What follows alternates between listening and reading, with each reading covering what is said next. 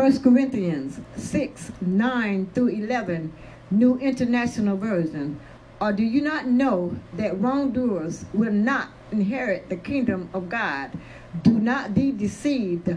Neither the sexual immoral, nor idolaters, nor adulterers, nor men who have sex with men, nor thieves, nor the greedy, nor drunkards, nor slanderers, nor swindlers will inherit the kingdom of God.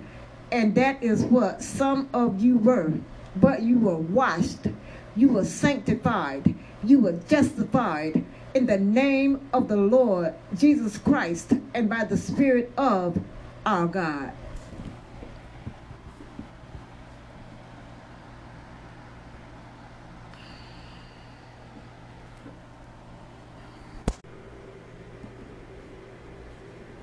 Question: what does it mean to spare the rod, spoil the child? Answer: the phrase spare the rod, spoil the child is a modern day proverb. That means if a parent refuses to discipline an unruly child, that child will grow accustomed to getting his own way. He will become, in the common vernacular, a spoiled brat. The saying comes from Proverbs 13:24. He who spares the rod hates his son, but he who loves him cares careful to discipline him. The Lord uses discipline to reveal our sin to us. This is also how parents reveal the truth of our need for a Savior to their children. When a child does not feel the consequences of his sin, he will not understand that sin requires punishment. The Lord provides a way to salvation and forgiveness through Jesus, but that means little to those who do not see their sin. Furthermore, correction shows us that we are not above reproach and that we are accountable for our actions. Our natural pride blinds us to our need for a Savior, and discipline reveals the truth of our wretchedness. Revelation 3:17.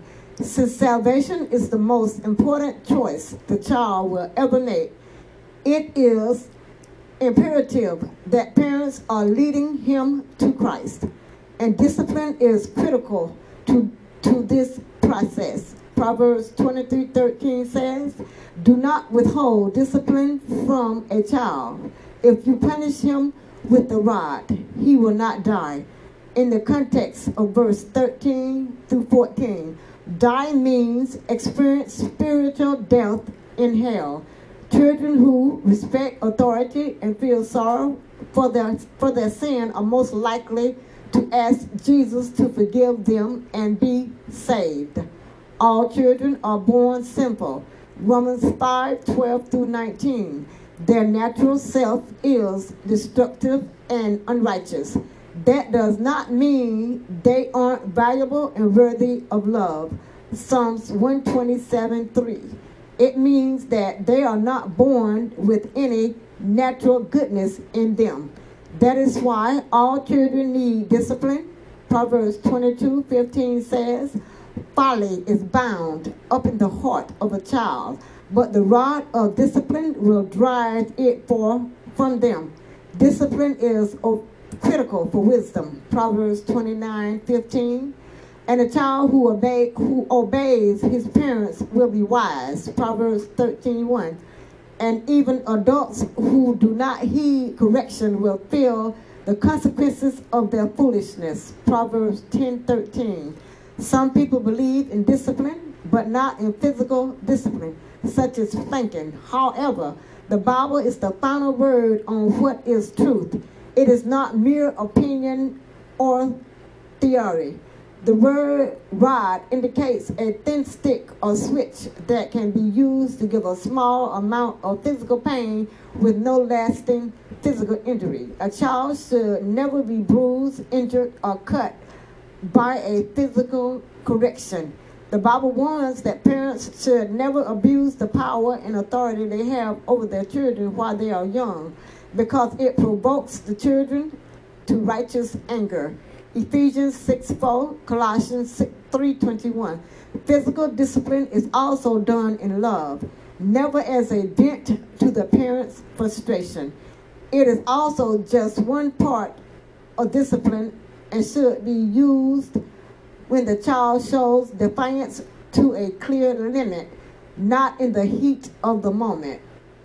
God instructs parents to parent their children the way he parents his children. Hebrews 12:5-11 tells us that God disciplines those whom he loves to perfect their righteousness.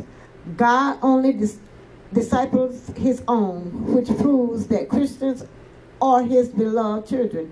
Notice that David says that the Lord's rod comforts him in his time of trouble. Psalms 23:4. Finally, we know that no discipline feels good while it is happening, but afterwards the rewards are rich. Hebrews 12:11. Godly character, fruit of the Spirit, and peace are rewards of God's discipline. The same is true for our human children. Children who have learned how to take responsibility for their actions are much happier people. Proverbs 3:11-18. The importance of the rod of correction is that it steers the heart of a child toward Jesus and the forgiveness of sin he offers. When parents trust God's methods over their own, they will see the blessings for their children and themselves. Thank you, Lord, for your written word. Thank you for the desire to be saved and live my life right.